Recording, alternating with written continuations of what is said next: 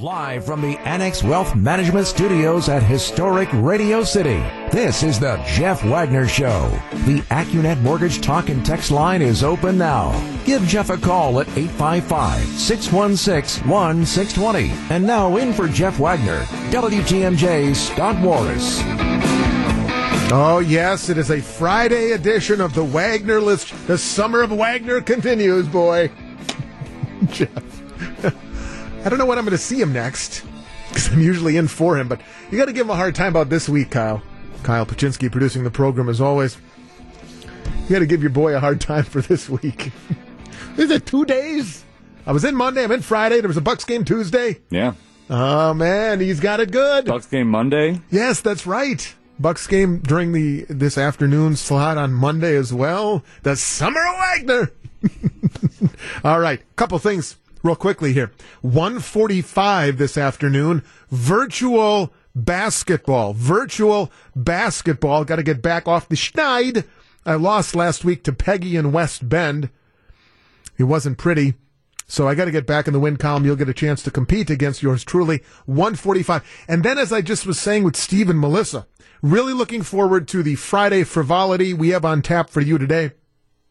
In place of Pop Culture Corner, which is Jeff's domain and property, I shall not infringe.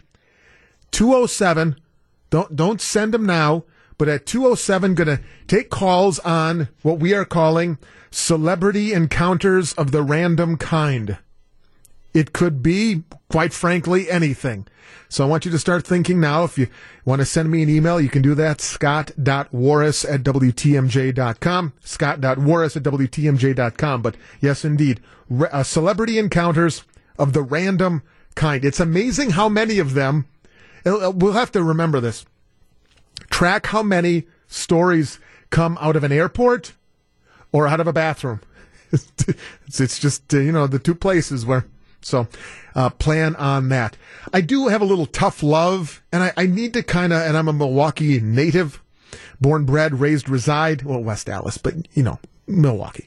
And I do need to give my fellow Milwaukeeans a little tough love, okay? Some tough love as it pertains to the DNC. Not a big fan of the woe is me, okay? I think we need to...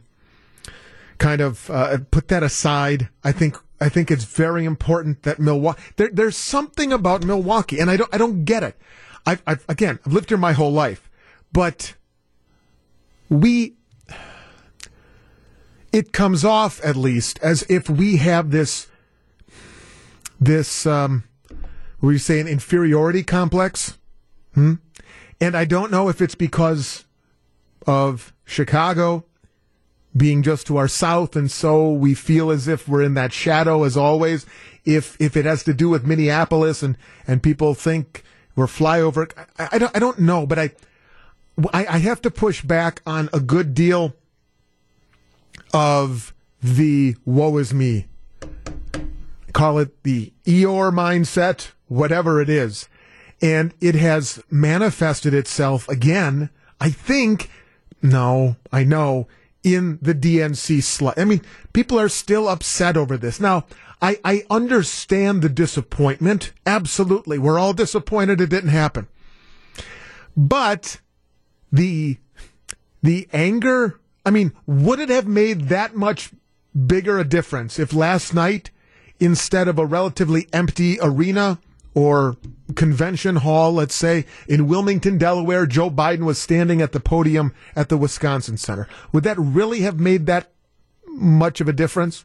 Or, I joke with Scafidi, only a little bit, the fireworks. Really? Would those of you who feel that, oh man, Milwaukee got screwed again, and woe is me, and why are we always doing... Would we really have felt better if they fired off some fireworks along the Lake Michigan lakefront last night for a few minutes, juxtaposed with a picture of the candidates on stage in Wilmington, Delaware? Would that really have made us feel better? I've never been a fan of that characteristic to begin with. I struggle with people who have that kind of, oh man, I never get the breaks. You watch The Simpsons. You remember the character Gil from The Simpsons? Oh, man. Oh, Gil never gets the breaks. I struggle with that characteristic when I find it and come across it in people. I want to take them by the shoulders and say, hey, buck up. Let's go. Be proud of what you bring to the table as an individual. And I'd say it for the city. Be proud of what you were able to put together in anticipation of something that did not happen, and it was completely out of our hands. Completely out of our hands. I think part of it is people want to blame somebody or something. Well, you can blame something, I guess. You can blame a health crisis. The folks, the Democrats wanted to come here. We wanted to have them here.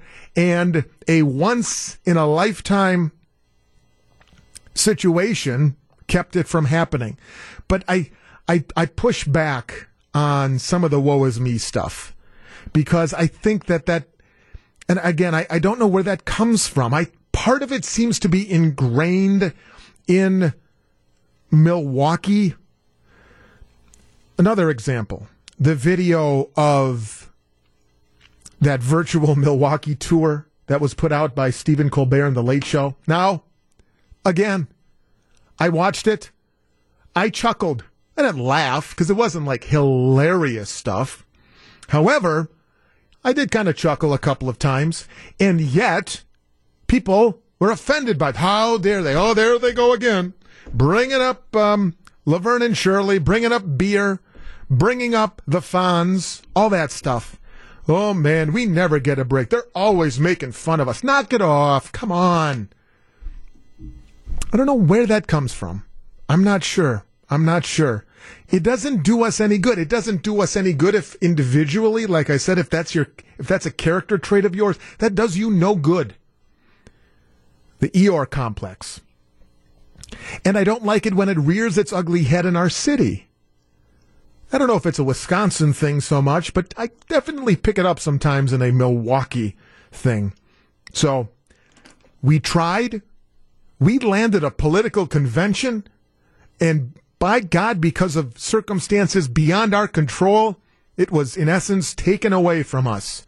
Does that suck? Yes, it sucks. Could we get it again? Are we poised to get another one? Hopefully so. Hopefully so. But we need to come down or get away from that, kind of just head down on the ground, kicking rocks as we're walking down the street with our hands in our pockets that, oh, shucks, nobody likes us. Stop it. You can be better than that. Be better than that. Pick your head up, Milwaukee. We'll be fine. We'll be okay. Got a long road to go, like every city does, basically, in terms of an economic revival. But we can be better for it in the long run. And like Alex Lazary has said a couple of times, hopefully, if in 4 years they're looking, and they will be looking for another convention site, it might not be all that bad if they come to Milwaukee and they say, or Milwaukee says, we're booked. Sorry. We cannot get out of all the events, all the conventions, all the space. Everything is so locked in that we can't take a political convention. Maybe it's in 8 years. That, as Lazary said, is what happened in Denver, incidentally. Denver, which hosted the DNC in 2008. There were inroads about having Denver host one of the conventions again this year, but they couldn't because they were so booked. Well, that was pre-pandemic, I know, but they were so booked up, they just couldn't take it. Let's hope that that's a problem Milwaukee has again in 4 years. But between now and then, or now and the next convention, we have to get away from the woe is me mentality. And if that's how you perceive what happened this week, I think you're doing a disservice to yourself, and you're doing a disservice to Milwaukee. You can be proud of what you are and who you are. Be proud of the history that we have. And if that means Laverne and Shirley, fine. If it means the Fonz, that's okay. Okay?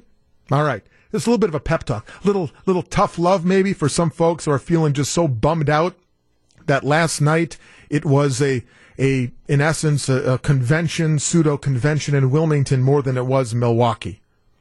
That's how we start.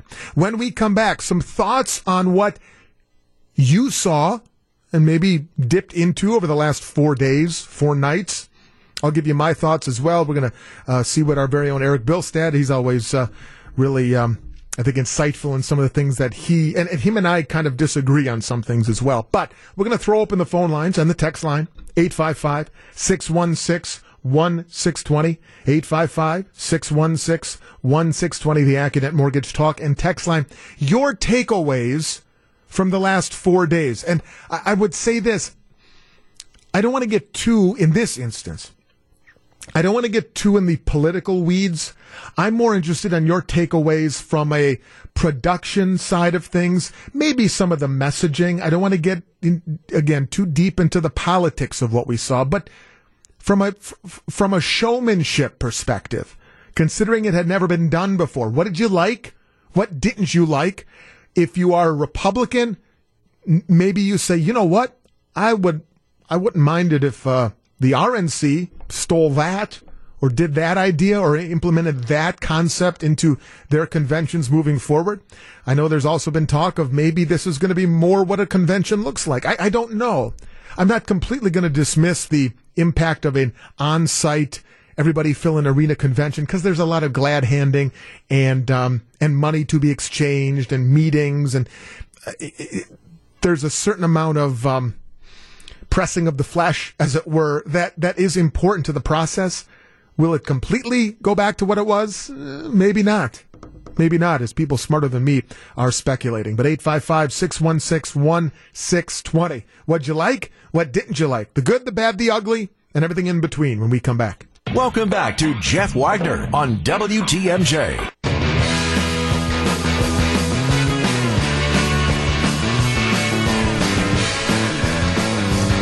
Mitch from Sturgeon Bay just commenting on my frustration with Milwaukee's woe is me mentality, saying it's a Wisconsin thing. I hear it every time the Badgers are underranked or too low seeded.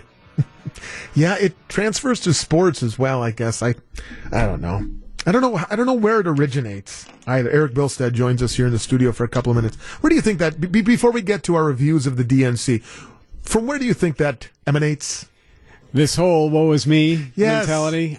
Milwaukee, Wisconsin. I do think it's a little bit of a generational thing. I don't think the younger Milwaukee residents are affected by it as much as, say, someone who's lived here for many years. I think that's part of it.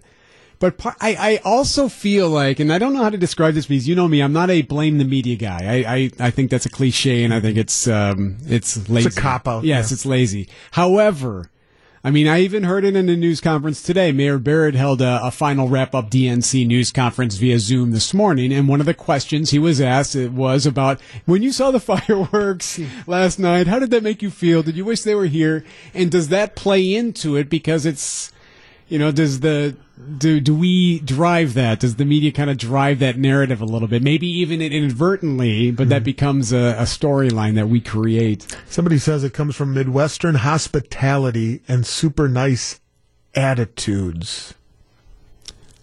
I don't know. I'm not sure. It's. And I believe it's elsewhere too. I believe there are other cities outside of Wisconsin or in the Midwest that also have similar, like, well, wait a minute. Oh, you know what I mean? Like, I'm sure it's happened in Denver. I don't know. I'm sure it happens other places. Like I say, I've never lived anywhere in any other place than here, so I'm not sure.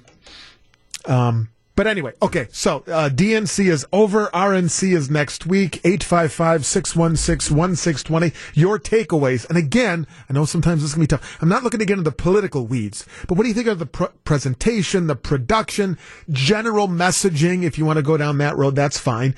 If you're a Republican, is there something you like that you're going, man, I wouldn't mind if our guys, or our party takes a page out of that playbook next week? Quick texts here. 414, I'm a lifelong Republican. Sad to say, I think they did a great job adapting and making it all happen. I know how hard it is to do live production, so I've got to give them credit. Another texter says, well done under the circumstances, powerful speeches. And I don't know how, if you really are going to be unbiased, I don't know how you walk away from the last 4 days not going, You know what? Considering nothing like that had ever been done before, nothing like that had ever been attempted before, they had to, maybe not on the fly, but there wasn't months and months and months of preparation going into it.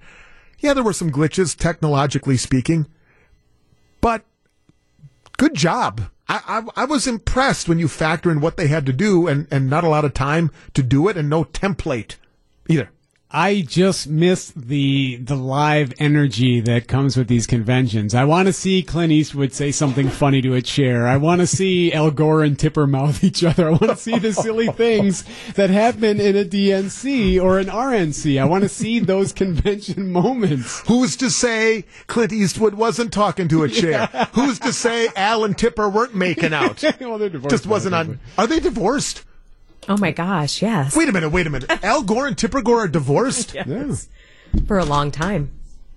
Okay, sorry. It was that kiss that was the downfall. I didn't know that had happened. All right, I got to catch up on that separately.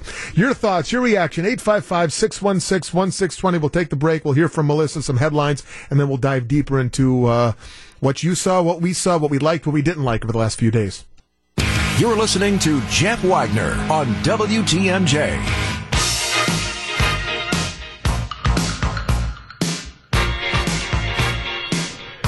Looking for their first trip to the big game since the Lombardi era, the Packers stepped out onto Lambeau Field with a chance to bring an NFC championship back to Titletown.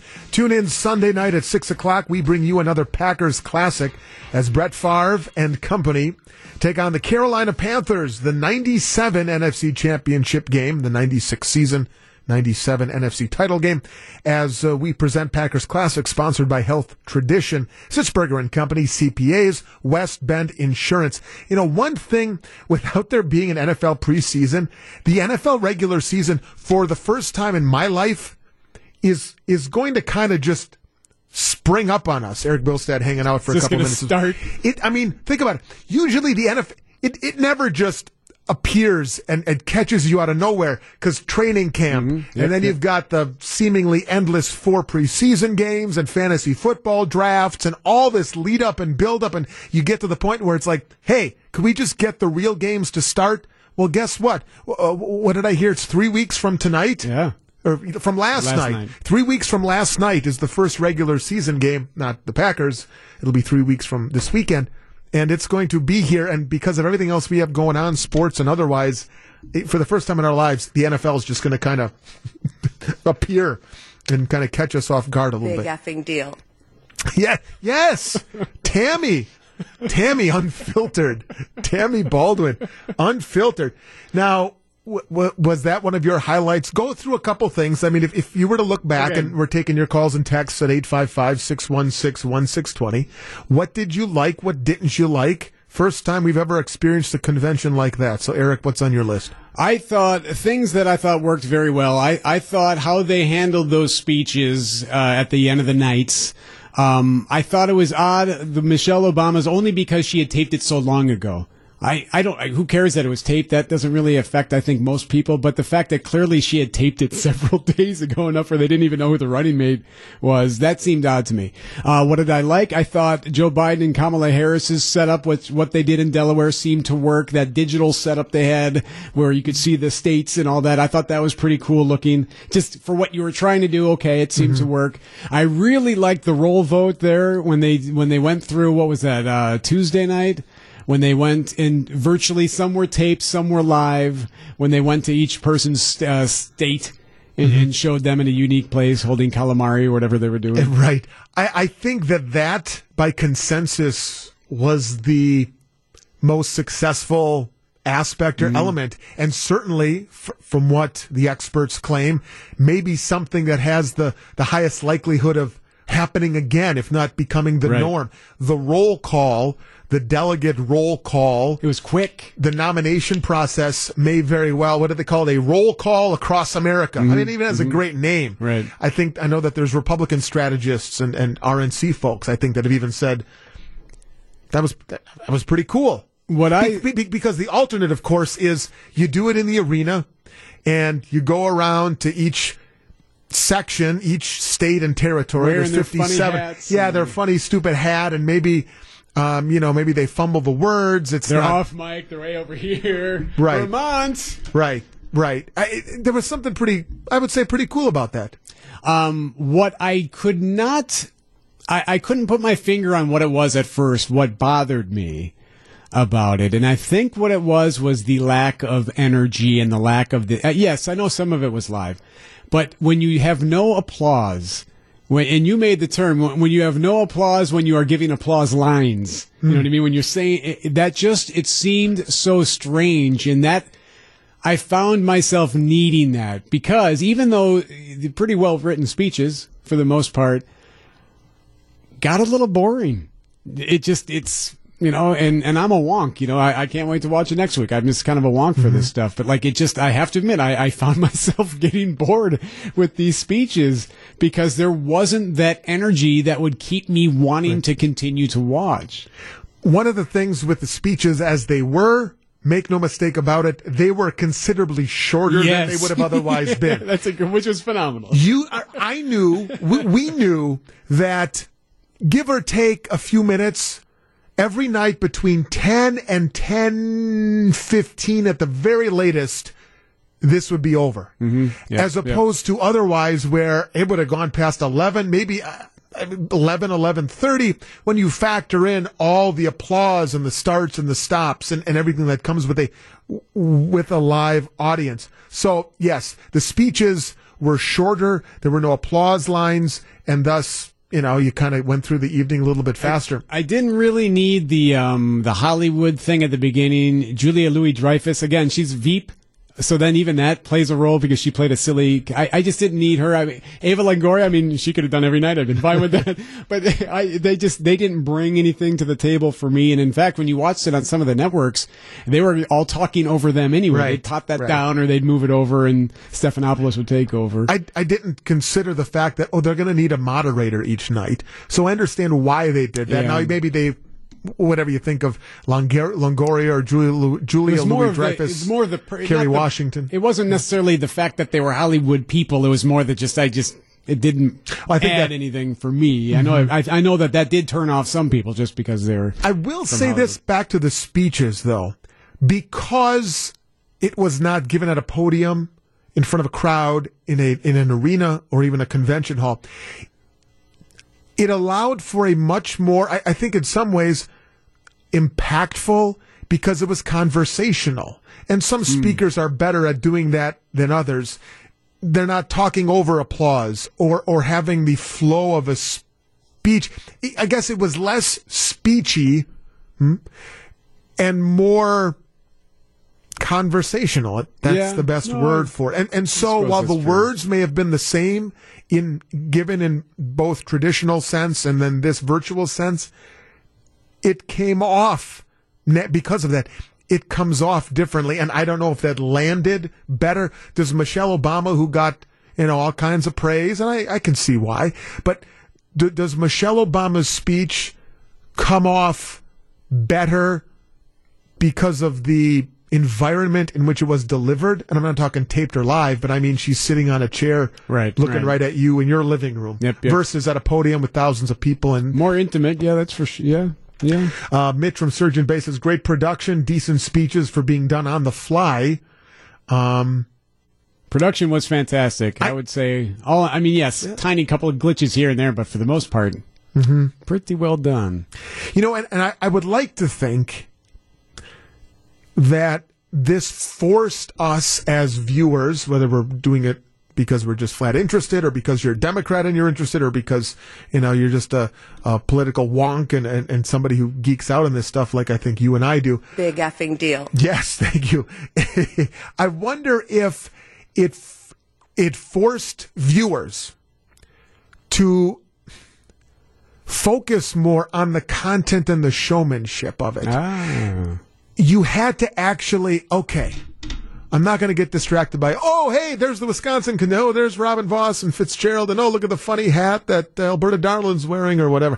I mean, we had no choice if we're going to watch it than to actually digest the content. You're not distracted by an applause line or the camera. And I'm taking it from a perspective of not being in the building or a camera panning around. And we kind of get distracted by these, let's be honest, less important things. And we were forced to actually listen to the words that were said, like Tammy Baldwin's or whatever the case is. So what I want to know is moving forward. So say, because there's been a lot of talk, maybe this is how they do it moving forward, or at least portions of it. Right. It doesn't need to be 4 days. I mean, you can do this in a day. You would not need 4 days for a convention anymore. Maybe 2. But like James Corden said, this isn't a Bachelor finale. You don't need to put this over a whole week. You could have it done in 2 days and be fine with that. I would say 2, because you're going to want, whatever your party is, you're going to want your big hitters, the big guns to come out and get a few minutes and moments. And remember, I keep, every time somebody raises the question as to whether or not this is the new norm. Oh, I love that phrase. This is the new convention format completely, or is there some combination of the old format and this format? I keep coming back to the behind the scenes pressing of the flesh and the let's go out for drinks after so I can lobby my fellow congressmen. There's so much, what would I say, wheeling and dealing, schmoozing. But that's the word. Though? Like schmoozing, yes, but they already got all the votes. Biden doesn't need to be there shaking hands. I think schmoozing. I mean, Tom Perez was here all week. Oh no, doing right. what? I'm not saying schmoozing or wheeling and dealing in terms of maybe hard and fast legislation, but there's a certain amount of I like to be seen. I want to be. Schmoozing, you schmooze. Let me go out and buy you some drinks, and the delegates. I don't know. I think there's something to be said for that. Now, does that mean you need 4 days? No, but I think there's still a value to the party. Maybe it's the dirty underbelly of the party that we don't like to think about or talk about, but there is that element at play that I think in some ways there's still a value there. Do you go 4 days? I don't know.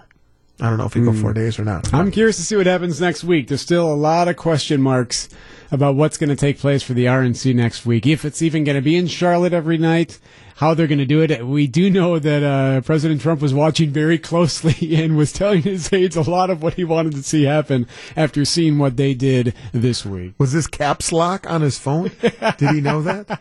It was all caps and all exclamation points. So, all right, we will move on. We'll see. So I'll let you make a prediction here.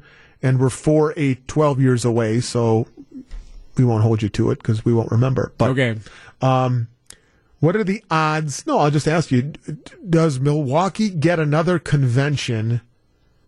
Here we go. Does Milwaukee get another political convention in our lifetime? You are a young spry in our man. lifetime, I'd say yes. But I don't believe the Democrats will come back in 4 years. Mm-hmm. Maybe it's the Republicans, or maybe it's a few, here we are, 16 years from now or something, but I don't believe the Democrats come back in 4. Thank you, Texter.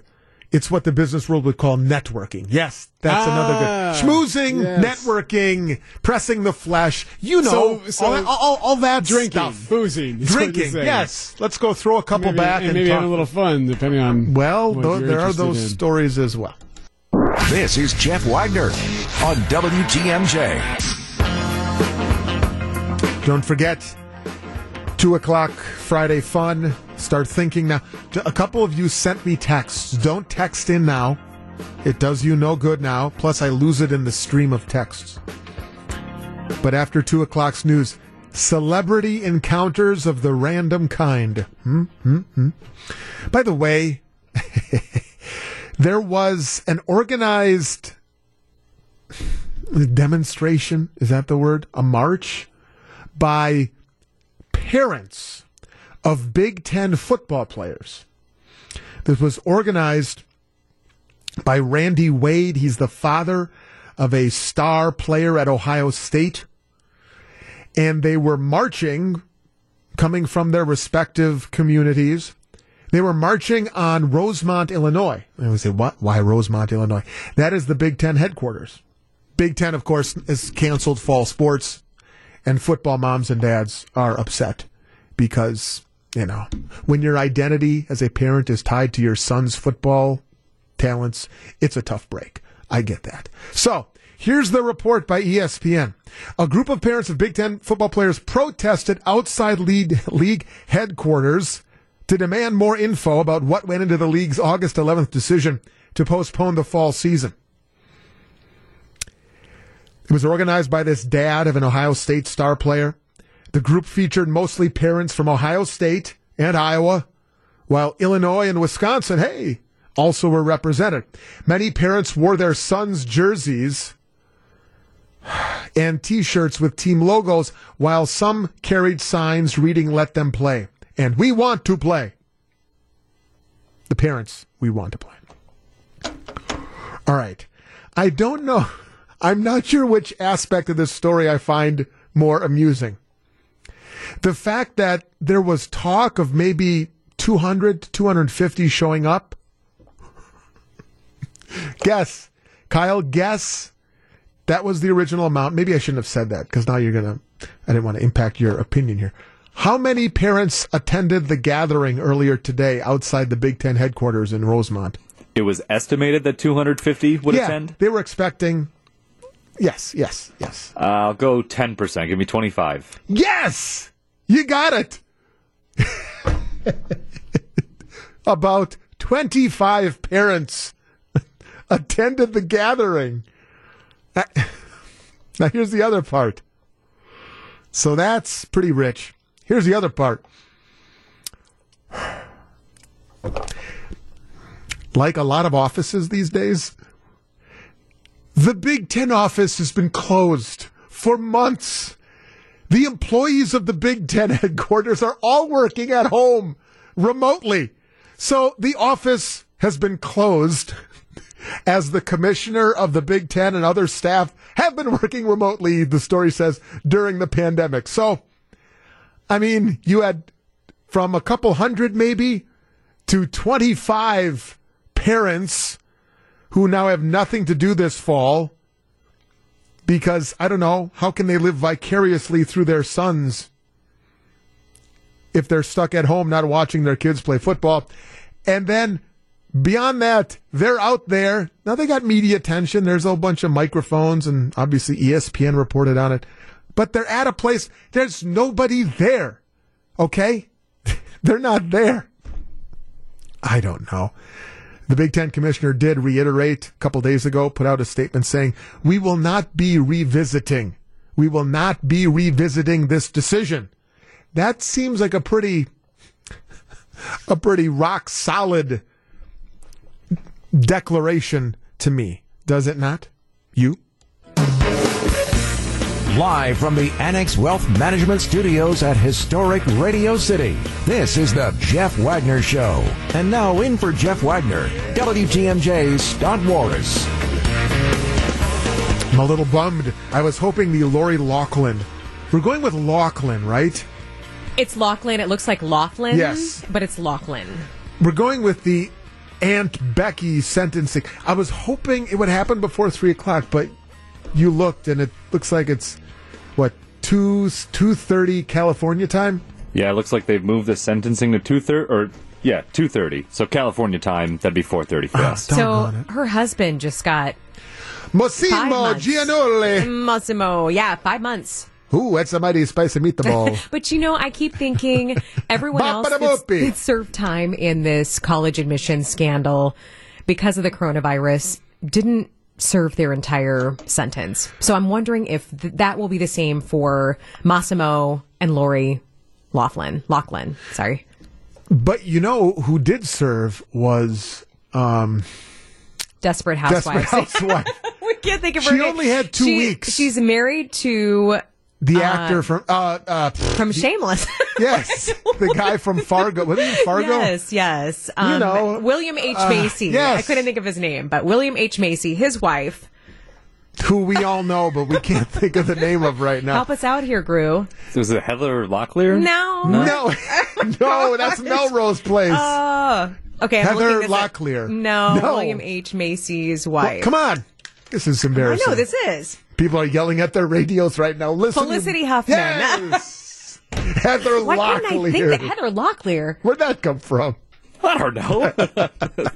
That was Melrose Place, not Desperate Housewives. She got 14 days, Yeah. and I think she served like 10 or 11. Yeah, it wasn't They that let her much. out before that last weekend. I mean, I can't imagine. That was pre-pandemic. Pre-pandemic, and she even got, let out early. I'm thinking this probably, they won't last very long What in prison.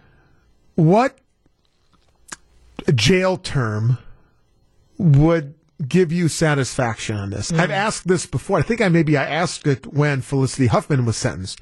To know that the husband has, because of a plea deal, has been sentenced to 5 months. Experts say she's going to get less, maybe a couple months or whatever. I would even be okay if they even just serve their term. Your 5 months, your sentencing, just serve 5 months. But is that enough? Probably Do you feel not, as if 5 months, yeah, I feel justice has been served? Well, they were privileged people. Yeah. And I think you have to look at that, and they got their kids in when a lot of other teenagers and high school graduates wanted to get into that school. So I think looking at that, and plus these trials go on forever. It seems like they just keep going on and kind of loses its oomph. Well, yes, and everybody gets an appeal and an appeal to the appeal, and it just can. So I just wish they would serve. If you get sentenced to 5 months, serve 5 months. Don't serve a month because of. I know because good behavior. of good behavior. We All don't right. expect you to be on bad behavior. So you guys will have the Aunt Becky sentencing. We will, yes. During Wisconsin's afternoon news. Speaking of college, I was talking to somebody the other day, just reflecting on going to college, and for those of you who you could even equate this to going to high school, but going to college. Do you remember the anxiety, the altogether nerves? Imagine, or I can only imagine, what in the world are new college students feeling like right now? I know UWM is in the process of their move-in.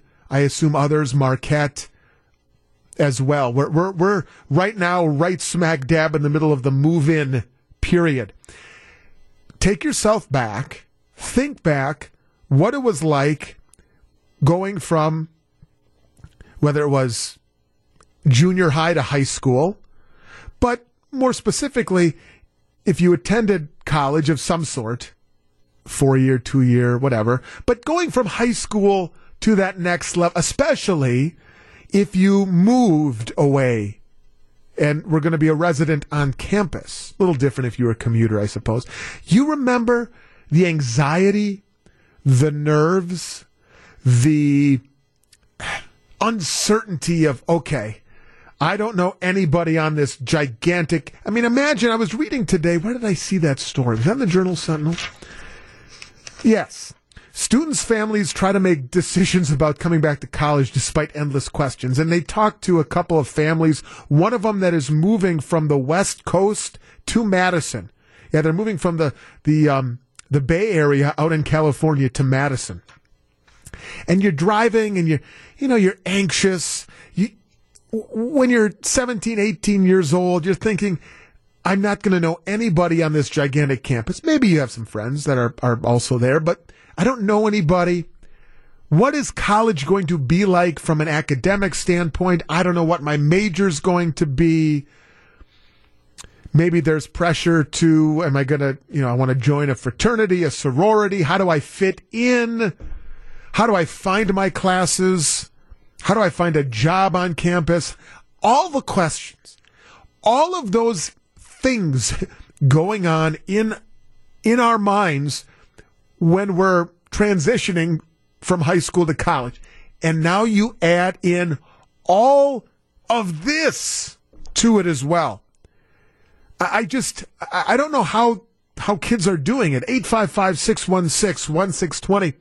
If you are a college-age student, if you're a parent or something like that, what are the feelings? What are the nerves? Is it all ratcheted up? You're thinking, okay, I got to think of all the little things. Well, now they're little, but at the time they're not. Like, am I going to like my roommate or not? That's always a gamble if it's not somebody you've predetermined as a roommate or somebody you're saying, hey, let's get a place together. Am I going to like my roommate? Do I have to haul all my stuff up several floors of an apartment or a residence hall? The move-in inconvenience, all the stuff. And now you're dealing with social distancing and wear a mask. And, okay, my university, there's been an outbreak among the football team as there was at Notre Dame or Michigan State, and they've halted things. Am I going to be going to class on the first day, or am I going to be staying in my dorm the first day? All those uncertainties of entering that next phase in your life, and you place all the questions surrounding the pandemic on top of all those other worries, big or small, but they're magnified in the moment. I don't know how in the world I would, and I'm a classic worrier. I'm a classic overthinker. I realize that there are people that are much more calm, cool, collected. Hey, I'll just go with the flow, roll with it. It'll be fine. Whatever happens, happens. I envy that. I envy those people sometimes because I'm an overthinker and a worrier, and I can make big, little things seem big and much ado about nothing. So that transition in life for me was a little bit nerve-wracking. I admit it. So I have tried to think, what would it be like to be moving into a college or university dorm, enter college life in August of 2020? And I have no idea how I would do it. I would have so many things. I would have sleepless nights, so many things running through my mind. How are kids doing it now? 855-616-1620, AccuNet Mortgage Talk and Text Line, 855-616-1620.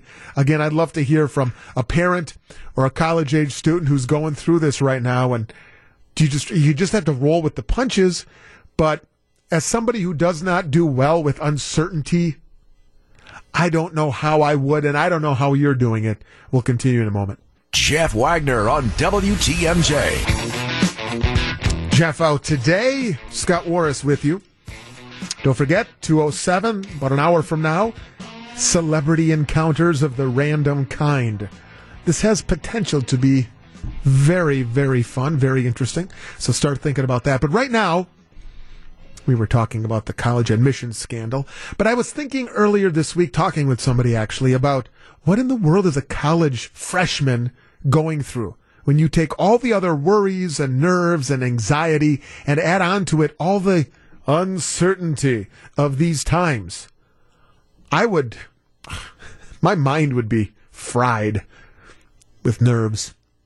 I don't know. Let's head to Colgate. Let's talk to Chris. Hi, Chris. You're on WTMJ. Hi. I was talking to your caller or your screener and realizing that, I don't know, maybe my comment might be a little off on the subject, but my daughter's decided not to go to college this fall. She was all scheduled for UWM. She missed out on her senior last half of her high school years, and she said, Mom, I just don't want to go. I feel like I'm going to miss out a lot of the excitement of what college is, getting together with friends, meeting new people. And I couldn't help but support her decision and say, yeah, maybe it's okay to take a year off. And she's going to work, and I think it's very adult of her to decide that. I think it's hard. I think a lot of kids, really would want to go to college, of course, and she does, and she will next year. But I think there's so many things that are different that it's going to be hard for a lot of kids. They're not going to have the same experience and the same enjoyment. And, yeah, college, of course, it's school, but you kind of forget there should be a lot of fun involved with it, too, and meeting new people. So your daughter made this decision more so out of the experience that I expect will not be what it should be, more so than any kind of anxiety or nervousness or anything like that. Right. Yeah. We live in Washington County, and it's different than people that live in Milwaukee County. Sure. I have a business on the east side, and so I get it. It's very different mentalities, and so her fear isn't so much guiding her as what the disappointment that she had with her senior year of high school, I think sticks with her. And I think it's going to be hard for a lot of kids that they, as much as we might want to kind of belittle a lot of that goofy stuff that's fun. It should be. You have the rest of your life to be boring and work. No, I'm so I think it's a great decision for her. I would have loved to have actually said it to her ahead of time, but I didn't want to disappoint her. She already has had a lot of disappointments this year. So when she came to me with it, I was actually happy and excited for that decision. That it was hers and not Mom saying, hey, this is what you should do. So, is there anything, Chris? I don't know. Is there anything to a concern that a year from now, next fall, hopefully, things are a little bit more normal. Well, I don't know what that looks like, but and she would get back, to UWM or reapply, as it were.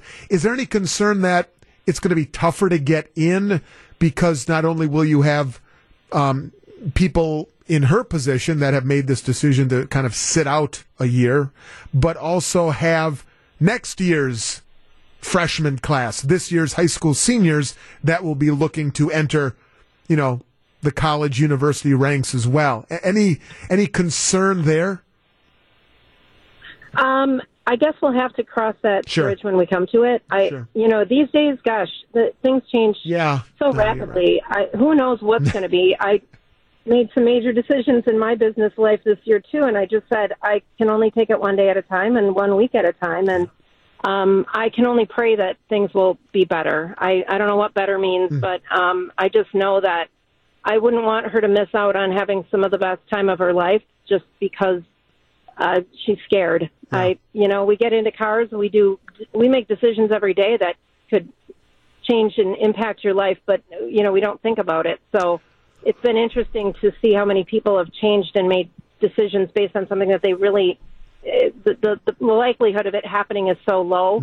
And I don't begrudge anybody for making those decisions, but boy, it's just, I hate to live your life in fear. It's really, it's a sad situation. Yeah, right. So and next year we'll see. You're right, Chris. Thanks for the call. I do appreciate it. It is something where you're wise, I think, to take it. Heck, I'd say take it a couple of weeks at a time. That's what we've done for the last 5+ months, right? I mean, you can plan a month or a year. Heck, a year from now. Who knows? Well, about a lot of stuff, right? It's probably smart, but it is interesting. Now, Kyle, I asked that question because that is a point I had not really considered, but it's something you mentioned during the break, something you've heard from other people that are maybe taking a year off, those who are maybe going from high school to college, and for the reasons Chris outlined and others, going to work this semester, whether it's just because I got to we got to kind of add more money to the bank account, or the college experience is not going to be this year what it normally would be. But then you're going to be competing, and depending on the school you go to, competing for those precious admission slots with this year's high school seniors. Yeah, I mean, there's always, every single year, there's going to be a percentage of graduating high school seniors that decide not to go to college, take the year off. But I do think, obviously, under these special circumstances... I'm sorry, the term is unprecedented times. Thank you. I mean, there is going to be a higher percentage of students that decide to do that. And because of that, there is going to be a higher percentage of a larger number of people seeking to get into college next year because of it. So it's going to be harder to get into college. It'll be harder, but I'm sure it'll be again, you look at it, all right, let's look at it from the college university side of things. Depending on who you are, maybe there's a decline in enrollment this year. Maybe next year you can help yourself and make up for a loss this year, knowing there's a bumper crop of incomers. To a degree, I mean, they're not building brand new dormitories that are going to get done in a year. So, I mean, in terms of that, housing isn't really necessarily going to change unless if you have off-campus housing that can make those students happy. But I mean, consider this too. I mean, the people that are taking this year off, how fresh is what they've learned this past year going to be there when it comes to testing and trying to get into your school? The high school seniors that are graduating are probably going to have the leg up. I have always said, on a related note, I guess, I have the utmost admiration and respect for those people who go back to college when they have been removed from high school. Adults going back to get their degrees. Not only are you juggling everything of adulthood with going, but I don't know about you, the further removed I got from high school, it is hard to get motivated to study for an exam, write a paper, just do some of that. You're out of that mode, that mindset, that path. Study from kindergarten, 1st through 8th grade, then 4 years of high school. I couldn't stop and then start up again years later. I needed to continue that mindset, my personal educational momentum. And I give all the credit in the world to those folks who go back years later. But also imagine the sort of discouragement that you might get after having all those years removed, going back into school and sort of feeling kind of like you're in over your head with how much you have to catch up on in terms of maybe 101 courses, things like that. Like you're like, oh man, I don't even remember any like calculus, any type of math class, anything like that. Like, I mean, that's like foundational stuff that you need to know. For all those reasons, to all of you, to those of you, whether you're taking a year off like Chris's daughter and are going to go back at it next year, I give you all the credit. Or whether you've taken multiple years, maybe a decade or two, to raise a family, and now you're going to go back and get your degree. My hat's off to you for all the reasons we've outlined and more. Welcome back to Jeff Wagner on WTMJ. Just want to rattle through some texts real quickly here. Let's see. 262, my son will be attending UW lacrosse this fall. I think, yes, the experience will be different, but he will still get, quote, an experience. He has the thought, he does have the thoughts that he may be sent home at some point, but he will still get his college experience, if that makes sense. Sure it does. You'll certainly have a story to tell. There will be an experience. It'll be different, but it will be your experience. 262 asks the question, is it possible administrators are concerned about faculty? Faculty seem to get the slight in this when we talk about education, whether it's higher ed or high school. We default, and maybe it's just my fault, but I default to thinking, all right, the students, the parents, the faculty, the staff. I don't know. I mean, time will tell. And finally, texter, maybe it'll change society's problem of a bunch of college grads not using their degrees. Not everyone needs college to be successful, and isn't that the truth? There's a lot of validity in that. No doubt about it.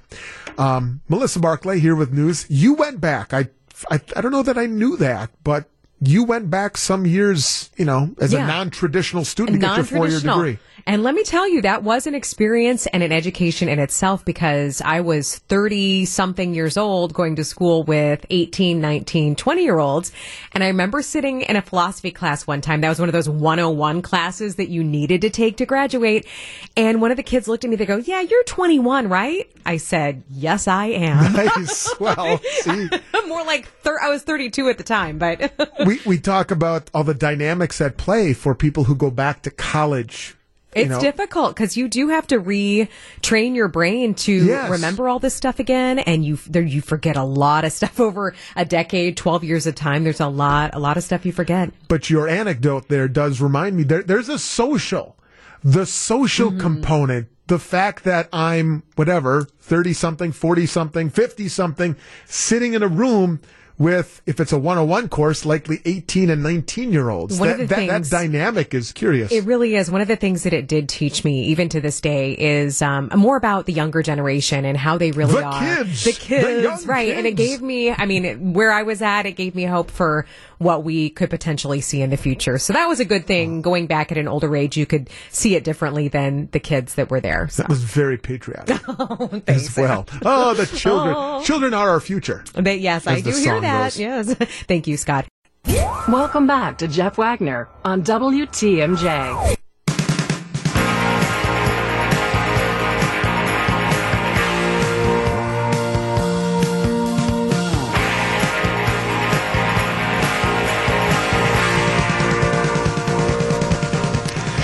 All right, here's another 2020 story for you. By the way, virtual basketball in about 5 minutes, so get ready to call.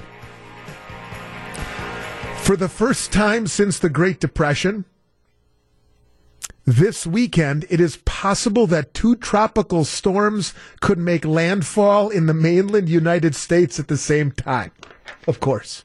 Of course, because this is the year where things like this happen. Tropical Storm Laura and Tropical Depression 14. So, apparently, I'm also learning here, you don't get a name until you become tropical storm status. Up until then, if you're still depression status, you only get a number. So this weekend, Tropical Storm Laura is affecting the Leeward Islands in Puerto Rico, the Virgin Islands. As a tropical storm with rain and gusty winds by this weekend, the storm may then head toward Florida and the Gulf of Mexico early next week, possibly as a hurricane. However, the forecast intensity and track at that time are highly uncertain. So you have Tropical Storm Laura that, if it makes the mainland United States and it's on that path, would hit the coast, the Gulf Coast portion of Florida and then into the U.S. And then Tropical Depression 14, come on, give it a name.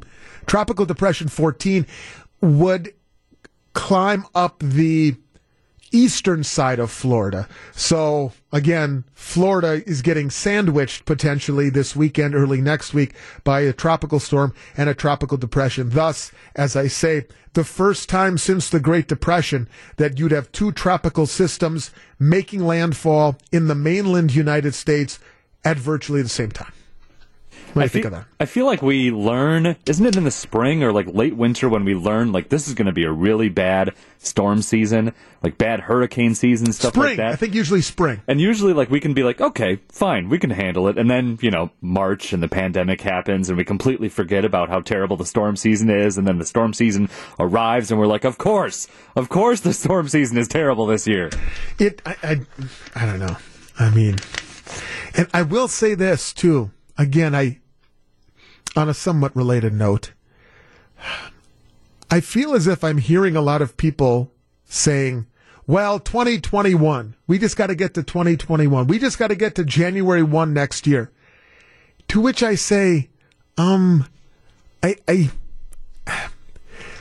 it's got to be some sort of psychological thing where we feel once we flip the calendar from 2020 to 2021, things suddenly get better. And it is psychological. There is a mindset we want to have, but we talk the pandemic. We flip that calendar. It's not as if, and I'll say the same thing for a new president. I know Joe Biden is promising a lot, but the man is a human being, and God bless him, not going to be able to fight back a pandemic. Now, he may have other philosophies and will do things differently in terms of deploying resources, sure. But just because we rip away that calendar off our desk or put up a new calendar in our kitchens and home and it says January 2021, I hate to break it to you, we're still going to have issues that we're going to have to slowly work through. November 4th, or January 21st, we're still going to be dealing with a pandemic. I just want to put that out there because I don't know. Maybe people aren't so naive as to think that suddenly the clouds will part, the waters will recede, and the birds will sing, and rainbows will come out, and everything will be... We're still going to have issues on our hands, as we always have, and we will try to overcome. Okay, and Jeff from Ingleside, remember the movie Mad Max was in the year 2021. Is that true? I didn't know that. Well, then, by God, we're screwed. I don't know what then. I'm sorry. I tried. All right. It's time to do this. We did it last week. We do it once a week. One opportunity a week. Virtual basketball. We'll have real basketball back here tomorrow. Bucks and Magic tomorrow. Game 3 of that series. But we're going to play a little virtual basketball here on WTMJ.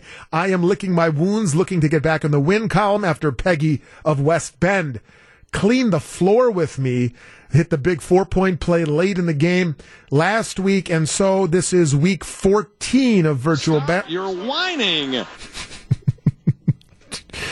Ted, Just hang on, Ted. This is week 14. 10-3 is my record. 10-3 through the first 13 weeks. I need a victim.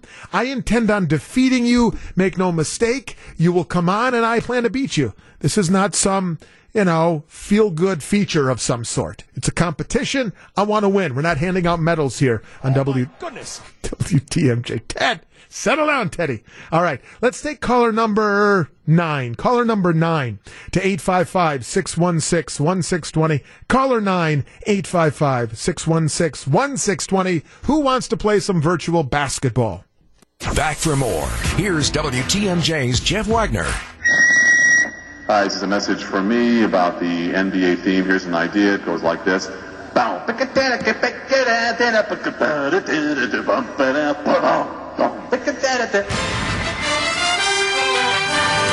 It's basketball time on WTMJ.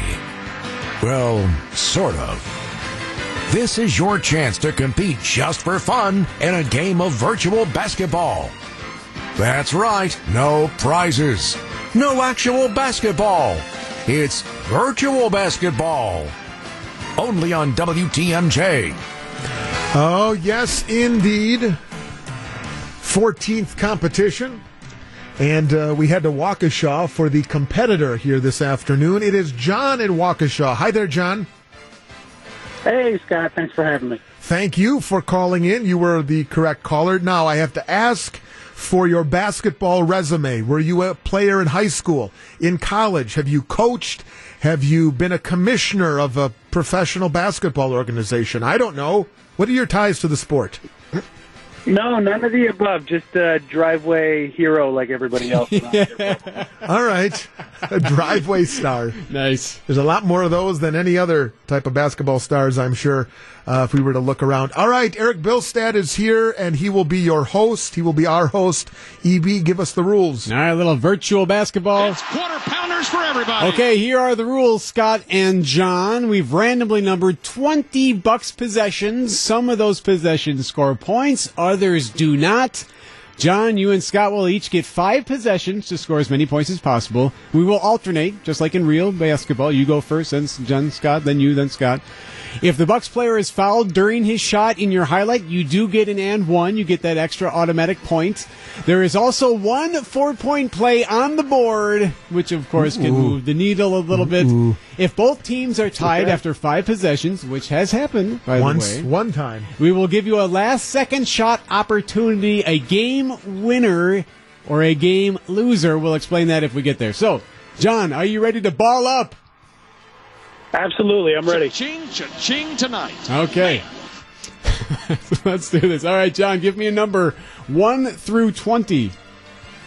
How about 12? Starting with number 12. Okay, here we go. George Hill driving baseline to the corner. Pat Connaughton. Pat against Saric. Goes middle. Bank it up. Got it with a foul. How about that? Cross to the left hand and went up against the taller Saric and scored to make it 190. All right, that means 3 points for you, John. Good start. All right, may I please start with highlight number 1, top of the list? Oh, all right. Here we go. Middleton left wing Bledsoe drives baseline. 3-point line Sterling Brown shoots it. Bango. All right. Sterling Brown. 6 threes in the last 2 games. 29-26 Memphis. Licking the fingers there. Very nice. All right, Kyle, after 1 round, what's our score? Tied at 3. All right, John, ball's back to you. Ball check going on. Where are we going next? How about number 6? All right, number 6, it is. Beal backs up on Gary Payton, drives down the lane. He strips him and takes it away. Bounce ahead to Bledsoe. Behind the back to Giannis, who lays it up and misses another shot. Oh, my goodness, Dennis. That's 5 baskets they could have had. No, that's a missed shot. A rare miss for Giannis right around the 10. All right, let's see. For the lead here, may I please go with highlight number 3? All right. Here we go. Kick to the corner, 3-pointer. Sterling Brown will put the cherry on top of the Sunday on a Thursday afternoon with a corner 3. 128, 111. Sterling with another 3-pointer. I got 2 possessions, and Sterling Brown with a couple of threes. All right. Two 3-pointers. Scott's got 6. John's still at 3. All right. All right, here we go. Round 3. John, ball back to you. How about number 8? Number 8. Needs it. No. Rebound Brown. DJ Wilson, corner 3. Got it. Oh, wow. Ooh, needed that. 7. All right. Right corner 3 by DJ Wilson, his second of the game. 93-86. All right, very good. Scoring in triplicate. Everything triplicate so far. May I please have highlight number 5? All right, here we go. Marvin Williams, open three-pointer. It's short. That's an open look. Didn't go. Oh, no. All right. Okay, so after 3 rounds of virtual basketball, Kyle, our score? Still tied at 6 now. There we go. All right. Round 4 is now underway. This is pressure time, John, just so you know. This is where we take it up a notch. This separates men and All right, boys. fair enough. Now, give me a number. How about 15? 15, you say, all right? Chris over to Bledsoe. Yeah. Bledsoe driving. Giannis, corner 3. Up, got it! Jeez. ABC for Giannis from the left corner. The MVP with the biggest shot of the night. That's a biggie. Wow. That's a biggie. Doggone it. So, all right. I'd love to get that 4-pointer somehow. May I please have highlight number 20? Here we go. 101-79. Grizzlies are cruising here in the fourth quarter. Left corner, Thanasis. Handoff to DiVincenzo. 3-point shot up. Good. And a foul. Oh, there it is! Oh, come on. Woo! Oh, man. Oh, baby! Okay. Wow. All right. So, come on. Kyle. Can you believe Yes! No. Oh, Johnny! 4-point play puts Scott's up 10 with John's 9. All right, and there's 1 round left. So, John, you got a score here. This is it. I need a stop and I win.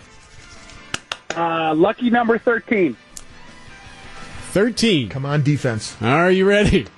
You want me to play it now? I'm ready. All right. Do it, defense. Number 13. Bucks up to 34% with their shooting. Mason working right. Bounces off Ja Morant. Screened by Robin Lopez. To the corner. DiVincenzo puts it down. Drives. To the rim. Scores. And a foul. Oh! The big Ragu pops right back up. Bucks make it 48-45. All right, Ragu. Okay. All right, so now you're down by 2. Are there any 2s in this? Well, I don't know. Well, do the Bucks ever take any 2s? Yeah, good point. All they do is, they don't defend the arc, so they give up 3s and they hit 3s. All right, so I need 2 to tie. Yes. 3 to walk off and win. Mm-hmm. Man.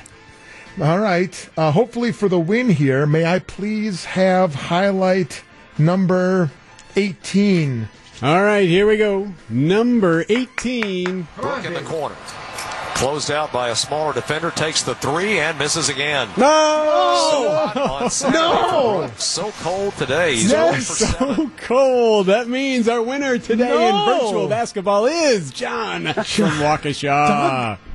I lost 2 in a row. I'm on a 2-week losing streak. Can you believe that?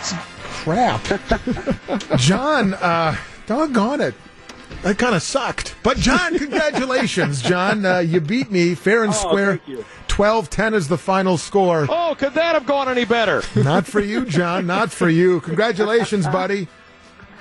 Hey, thanks. Go Bucks. Have a good weekend. You as well. And that would make me, because we have no losers at WTMJ, so that would make me this week's non-winner in a game of virtual basketball. That's 2 in a row. I got to regroup. Team meeting. Closed-door team meeting for me. Deep to Shaq, and a 3-second, oh, hallelujah. Hear it from the chorus. You never see them make that call against Shaq. There are times he's developing a root system in there. People come by to water him. I don't know. I've lost 4 times all time in virtual basketball, and half of those instances have been on this show. Maybe we do. No. We got to do it. But anyway. All right. Coming up after the news with Rusty in just a moment here. Let's start getting the phone calls generated. Let's start firing up on the text line. We are going to have a little fun. I'll explain why I chose this, but celebrity encounters of the random kind. Whether it was a chance encounter with Kathy Lee Gifford at LaGuardia, whether it was a random, I don't know, bathroom confrontation like Steve Scafidi had with George Carlin, okay, or Melissa Barclay with Dr. Ruth. I am curious, in your celebrity encounters of the random kind. If you're going to text in one, by the way, if you're going to text in your celebrity, I need to know the backstory. If you just text in Johnny Carson, okay, but the story makes it. And here, I'll say this, and this is why hopefully you're willing to call and tell us the story. The more random, the better. I will say that. And whether it involves something related to your work or not, really doesn't matter. But that's what we're going to do. Some Friday fun after the news. Celebrity encounters of the random kind. I think this will be fun, and we'll get it going right after this on WTMJ. But we'll take the calls and the texts now. Light them up. Live from the Annex Wealth Management Studios at historic Radio City, this is the Jeff Wagner Show. And now in for Jeff Wagner, WTMJ's Scott Warras. One of the things that we missed out on without having the convention here in Milwaukee in its truest sense is I would say in some ways for some people, a likelihood of running into some celebrities in a restaurant, in a bar, at a hotel lobby, and being able to tell the story about it. Whether it was something as I'll tell you what.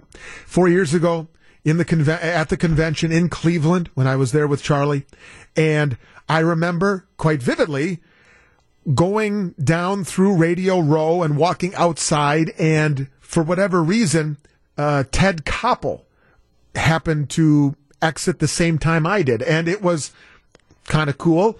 But there's Ted, and I'm picking the brain of a Ted Koppel for 4 or 5 minutes as we walked down the stairs outside the convention hall, and we kind of stopped on the curb and talked for a little while. And I just got his thoughts on things. It was random. Yes, I realize it had to do with the media center, but still random. When I was relieving myself at the urinal at the convention, Joe Piscopo sidled up next to me. Yes, that Joe Piscopo, right? But there is a certain randomness to this. But I was thinking, over this past week, I thought, man, one of the real bummer things that, happened or didn't happen was because without the convention, we were not afforded an opportunity for celebrity encounters of the random kind. Politicians, media personalities. Heck, Eva Longoria would have been in town. Maybe you would have been at dinner and there's Eva Longoria sitting at the table across from you.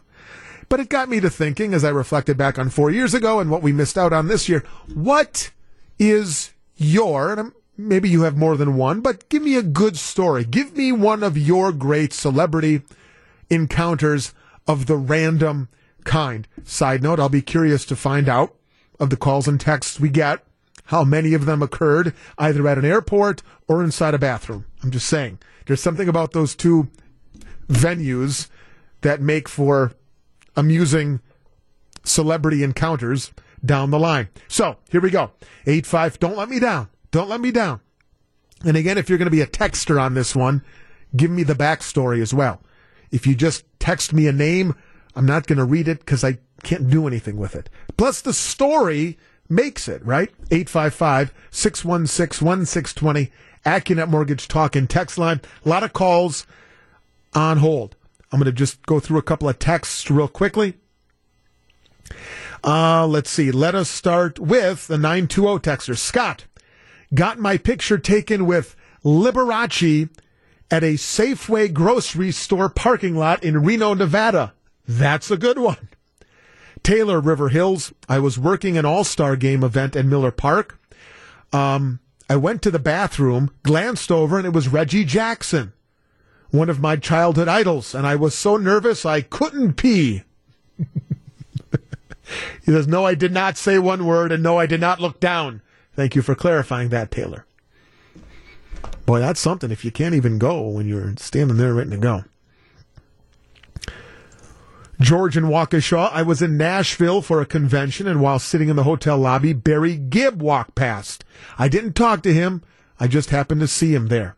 Pete, texting in, I saw Jessica Lange and Sam Shepard in Madison at a bookstore.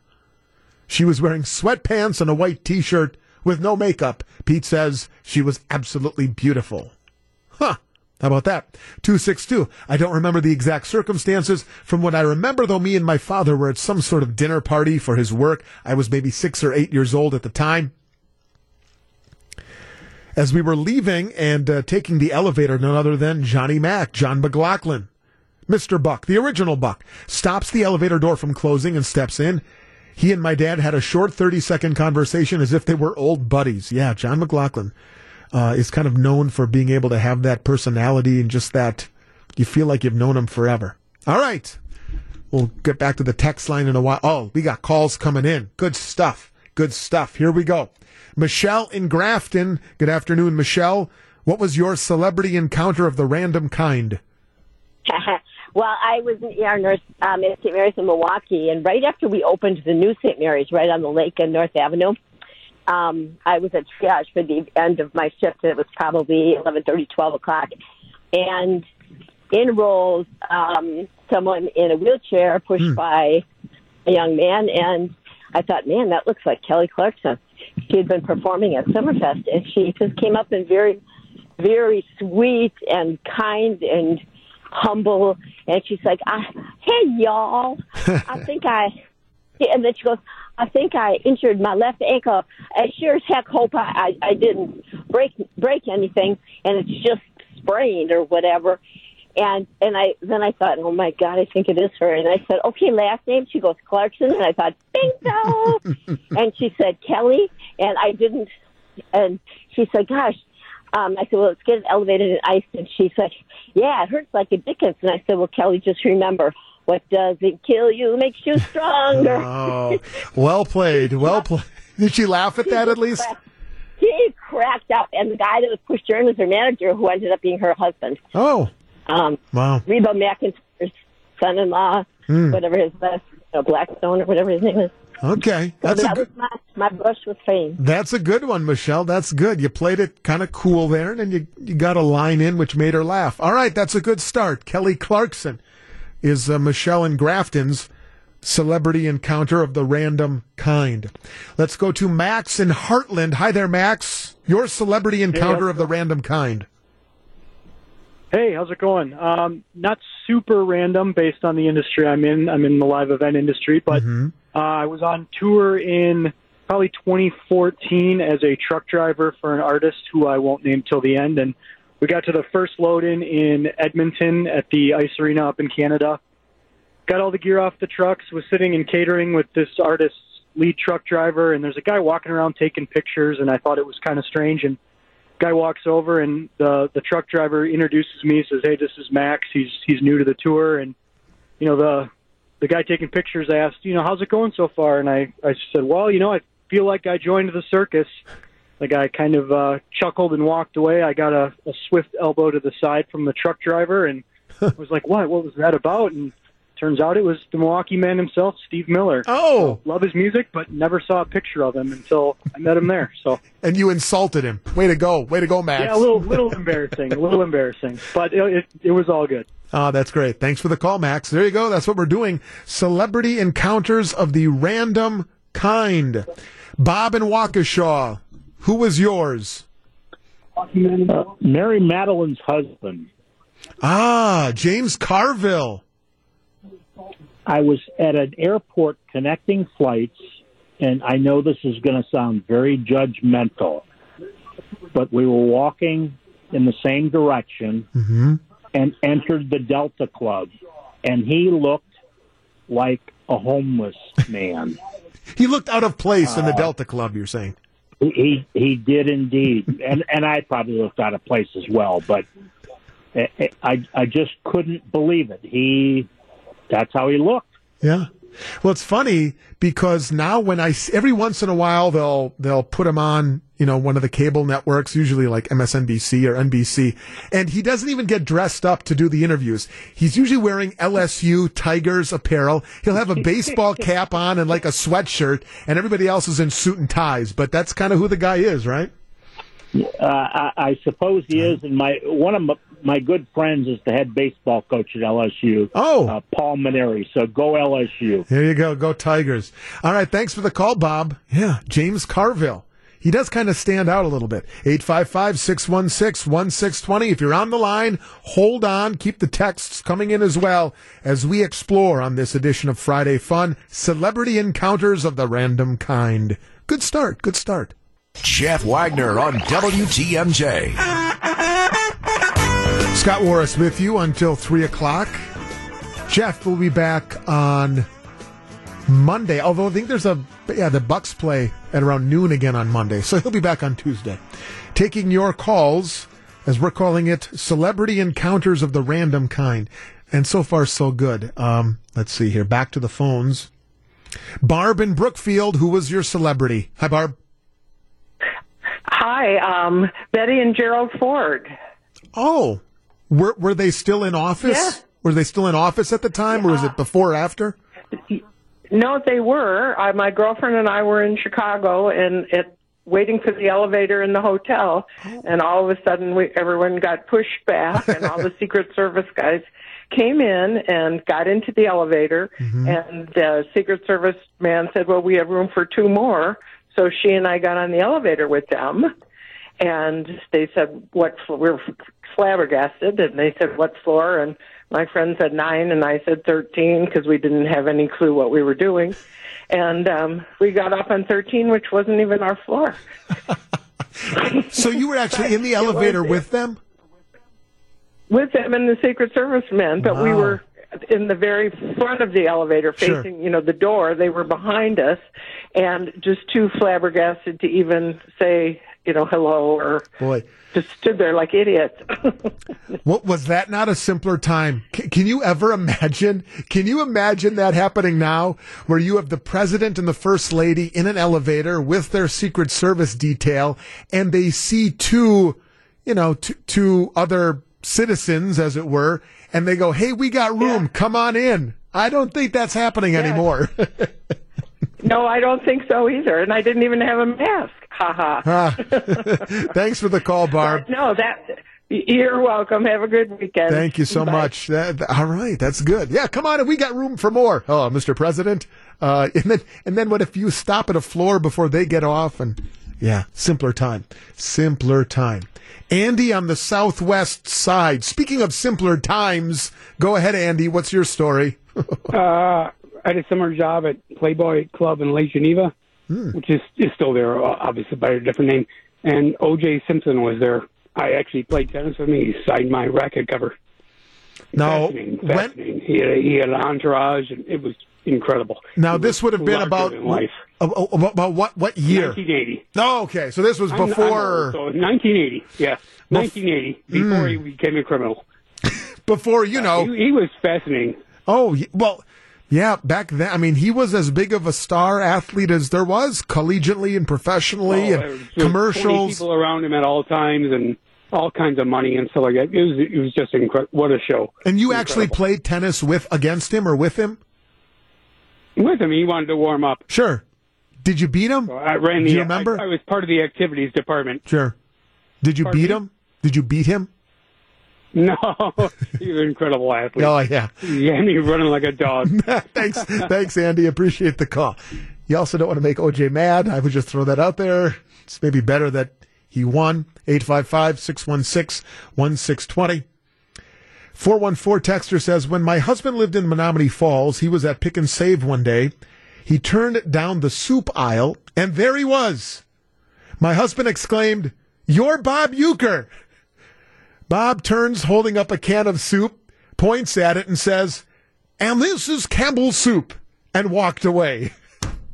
That's good. I can picture that. I can hear that happening. We still laugh to this day at that story. Bill in Burlington.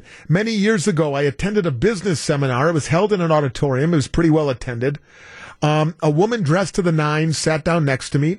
She looked over and acknowledged me, gave me a nice smile, said, "Hello, how are you today?" I replied, "I'm fine, thank you." One of the presenters in the seminar was a motivational speaker. He did a great job, and everyone in the auditorium stood up and applauded him. Before he walked off the stage, he said, "I'd like to introduce you to my wife. She's here in the audience." The wife happened to be the woman sitting right next to me. The woman was Gladys Knight. Wow. Now, I guess many years ago. Still, I would say, Bill, Gladys Knight. You didn't recognize Gladys Knight, Bill? Really? 262. About 20 years ago, I was a cable guy for Time Warner. I had a service call at Bonnie Blair's house. Her married name was on the work order, so I didn't know it was her until I walked into the basement to work on the cable, and I saw 4 Olympic gold medals. Yeah, that would be quite something. Boy, I bet cable guys, cable workers have some remarkable stories, too, of going to a residence. You don't know it's a celebrity. It ends up being a celebrity. 855-616-1620. Keep it coming. Keep it coming. You're listening to Jeff Wagner on WTMJ. All right, let me squeeze one. We're going to keep this going after the news, so you're coming through for me big time, and I appreciate it. Let me squeeze in Ken in Racine. Hi, Kenny. Real quick, your celebrity encounter of the random kind. Well, I took a deaf friend up to a basketball game with the Bucks and the Los Angeles Lakers. Will Chamberlain, Jerry West, Belgian Baylor, all these guys. We were waiting. We were told to go and wait because I wanted Will Chamberlain's autograph for my deaf friend, and we were told to go and wait over there as they exited the floor. We might be able to get his autograph. One of the guys that was walking off of the floor said, "Follow me," and so he and my friend followed him up to the locker room door. And the guy was standing there by the door, and he said, the guy that was leading us back there said, "Wait here." And I didn't hear him say, "Wait here." So when we got to the door, the guy that was guarding the door said, stuck out his hand after I went by, and he stopped to my deaf friend. And I said, "He's okay." I turned around. I said, "He's okay. Let him in." So we both walked into the locker room, and there's Will Chamberlain and all these guys sitting around, and they're drinking beverages to replenish their fluids and stuff. Oh, sure. And he got the autographs for every one of those players. And then after we left the locker room, I'm walking under the Coliseum walkway, and who should I see walking toward me is Willie Davis of the Green Bay Packers, defensive tackle. And we got his autograph on his basketball program. It was so cool to be a part of that. And my friend was, I'm sure he saved that autograph program, but if he didn't, he's probably lost on a good investment. I hope still got it. I hope he saved it. Thanks for the call, Ken. You waited a while, and it was worth the story. Thank you so much. Yet another story that I would say was of a simpler time when you could just, hey, I'm in the locker room of the L.A. Lakers. Hey, it's a little different then, a little different. Richard in Milwaukee. Hi, Richard. Your celebrity encounter of the random kind. Hey, Scott.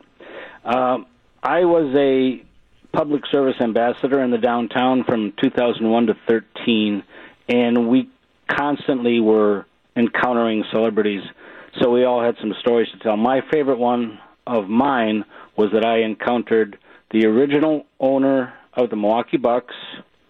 Now, maybe you can help me with this. I believe his name was Jim Fitzgerald. At the time, I definitely recognized him, and we got to talking about the Bucks in the early days.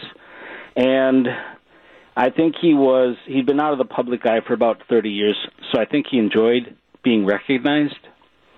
And he was wearing his 1971 NBA championship ring, and he showed it to me. And then he asked me, "Would you like to try it on?" How about and that? My answer was, yes, I would. That'd be super. So that was my brush with greatness, not just talking to him, but my finger had a little brush with greatness, too. That's pretty cool. So, yeah, you got it right. Thanks for the call, Richard. I appreciate you sharing that story very much. Let's go to James in Milwaukee. Hi, James. Your celebrity encounter of the random kind. Yeah, Scott, I was out in Las Vegas, and Howard Cosell was sitting down from us, and we decided to go and get his autograph. And my friend said, I went up to him and said, "Is your pen as muddy as your tongue?" to Howard, and he just looked and he signed the thing. But the thing was, as we were through the show on that, I seen George Foreman up in front there, so I was going to try to get his autograph in Caesar's Palace, and one of his bodyguard said, "Yeah, your possibility." And here this thing goes all the way down to George, stops in the thing there, and he's got these big dudes, look like Giannis looked like he'd probably be a dark and small person compared to all these guys that Foreman had around him. Signs this thing, and everybody in Caesars is looking at me like, how the heck did this white guy get George's signature there, stopping everything else at Caesar's Palace? That was funnier than hell. Wow.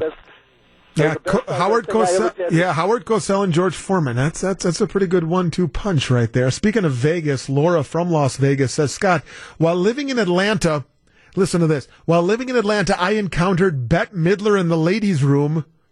And then Laura says she was doing her business number one in the stall right next to me. I didn't have the nerve to say anything while we were washing our hands. Well, that's good. Bette Midler washes her hands. She was having dinner with Billy Crystal and Marissa Tomei. We were sitting just a couple tables away. They were in town filming Parental Guidance. Laura. So, Bette Midler. Thanks for that. There's some detail in that one, boy. Wow. Let's see. Steve from Wabeno. Hi, Steve-O. Hey, how's it going? I'm okay. Yours is going to be a little bit harrowing. Go ahead. Right, mine's a little more different. About 2 weeks before he was arrested and charged, I met John Wayne Gacy. He was a contractor at a sporting goods store north of Chicago called Sport Mart. He was rebuilding the corporate offices. I was a warehouse kid. Saw him walking through the warehouse. There was a Cook County Sheriff's police officer probably about 30 feet behind him, and I walked up to him and I said, "Sir, we're closed to the public." He said, "I'm the contractor remodeling the offices." I said, "Okay." I said, "What's with the police officer here?" And he told me there's been numerous threats on his life, and the police were there for his protection. I immediately ducked down the first aisle and got away from him. Wow! So, and then Steve, a week or two later, he gets arrested for the crimes that he was at the time accused of. And what's your reaction? Well, I didn't know about it, and that Saturday morning, he was arrested on a Friday. That Saturday morning, I went into work. My boss thrust the Chicago Tribune in my chest, and he said, "You're not going to believe this."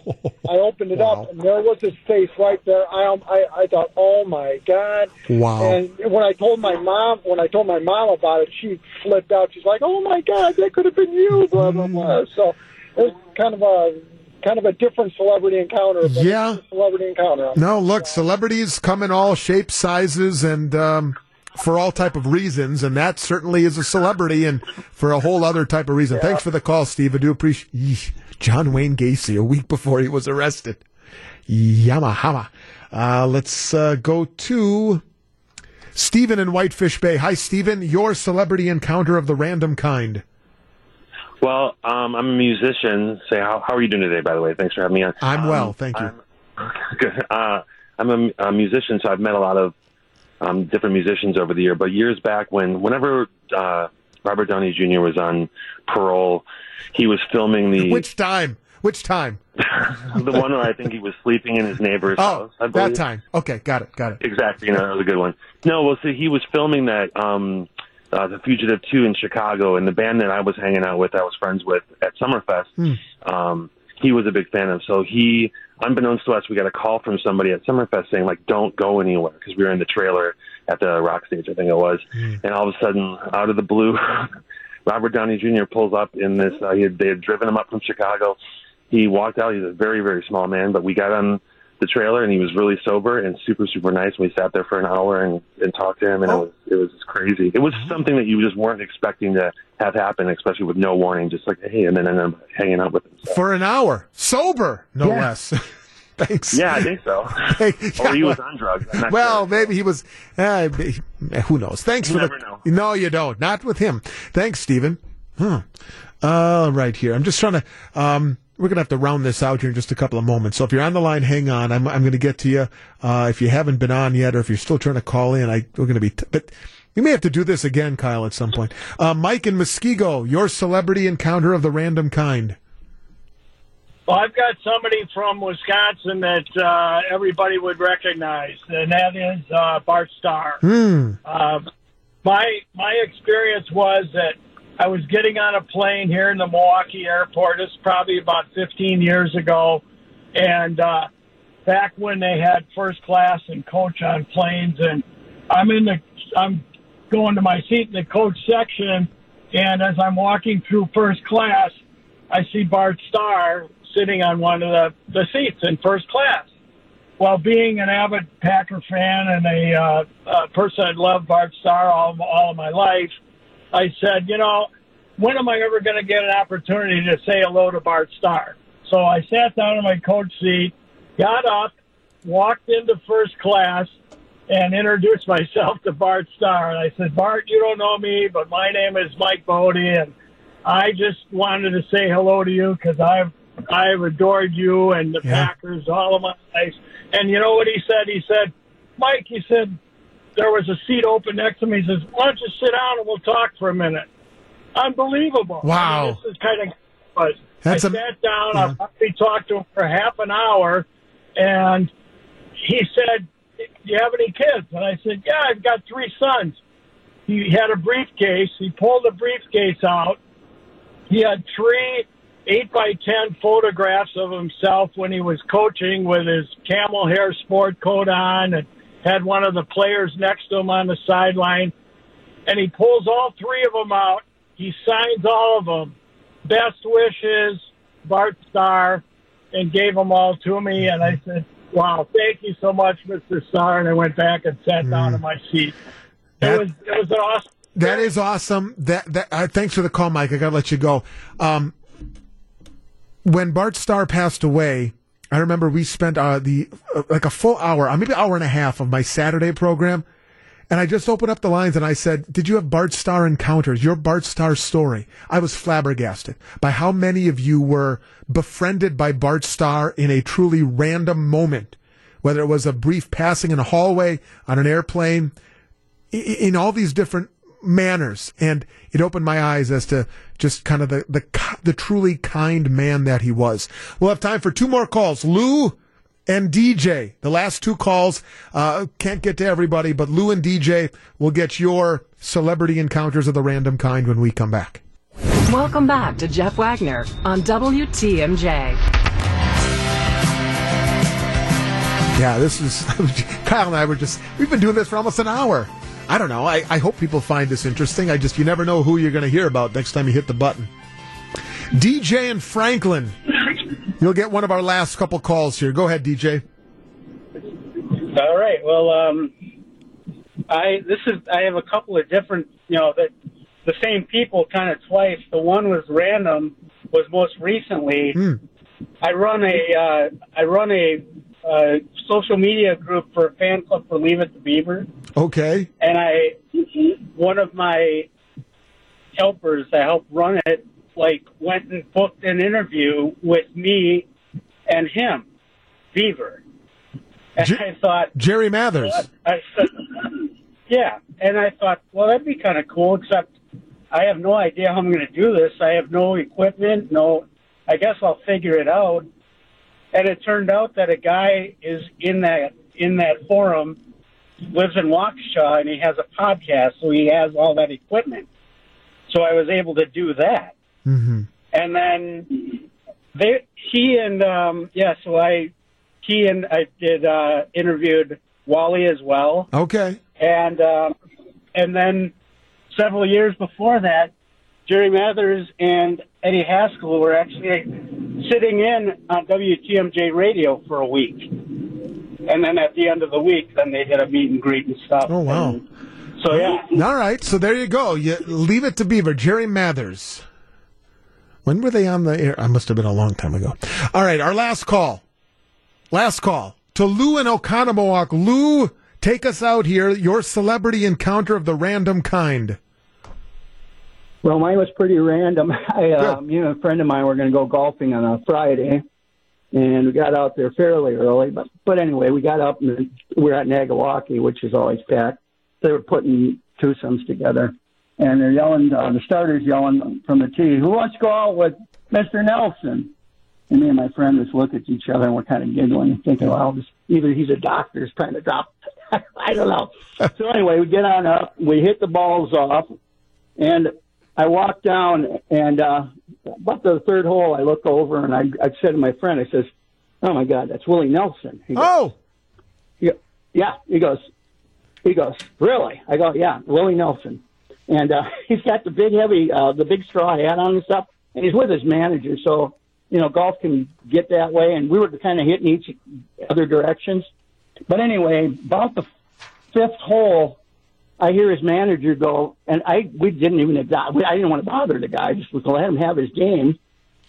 And his manager says, as we're at the tee, I can hear him in the back, like I'm hitting off. He goes, "You think he knows who you are?" And he goes, "I don't know." So you played it. The next hole. You played it pretty cool, Lou. I just kept it down. I was going to give the guy's time. He had a show that day, and I was going to the show later that evening. Anyway, long and the short of it was, I get up to the next tee, and Willie starts whistling. Blue Eyes Crying in the Rain. He's dropping hints. It was dropping hints, and his manager's laughing, and then so we got to wrap it up, Lou. Lou, how did it end? How did it end? I start singing the song. Oh, on the tee. I start singing. I know all the words to the song. Love the album. But anyway, long and the short of it was, he goes, "Jesus." He says, "I was wondering when you were going to say anything. How'd you know?" When did you know? I said, "A while ago." That's great. He said, "I got to thank you. You just held your you held your yeah. You played it cool, Lou. You played it cool. Thanks for the call. And then, how did you disclose the fact that you knew who he was? Started singing the song. Well done, everyone. Nicely done.